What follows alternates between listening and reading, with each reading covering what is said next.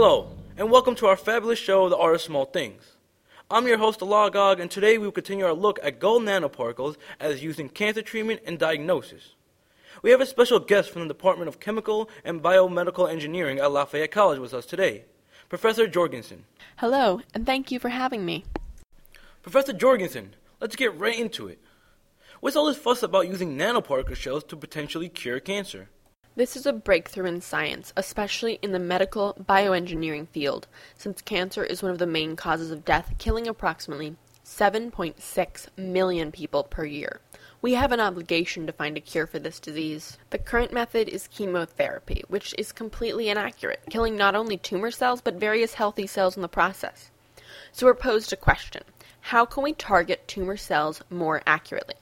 Professor of Bioengineering Naomi Hallis and Jennifer West at Rice University tried photothermal therapy, using gold nanoshell particles to target the tumor cells, and they've had great success. So how does this whole process actually work?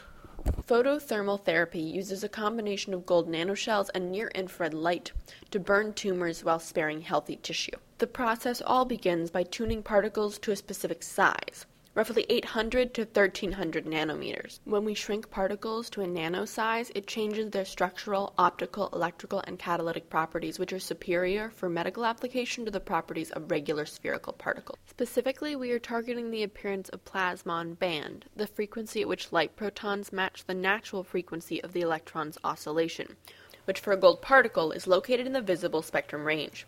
We can tailor it and manipulate it, and it's stable under ambient conditions.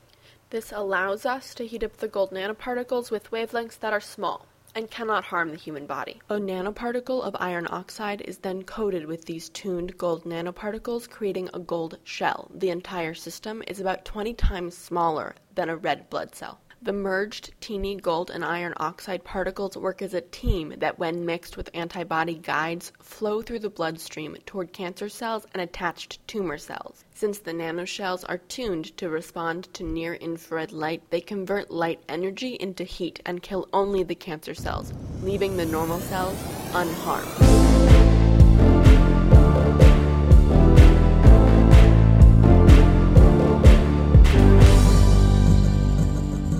And we're back.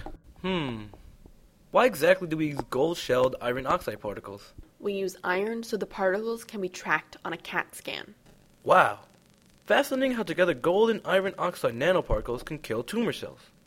Are any experiments being done yet? There have been many, but only on mice. One team of researchers injected mice with gold nanoshells and waited 24 hours for the nanoparticles to accumulate in the tumors.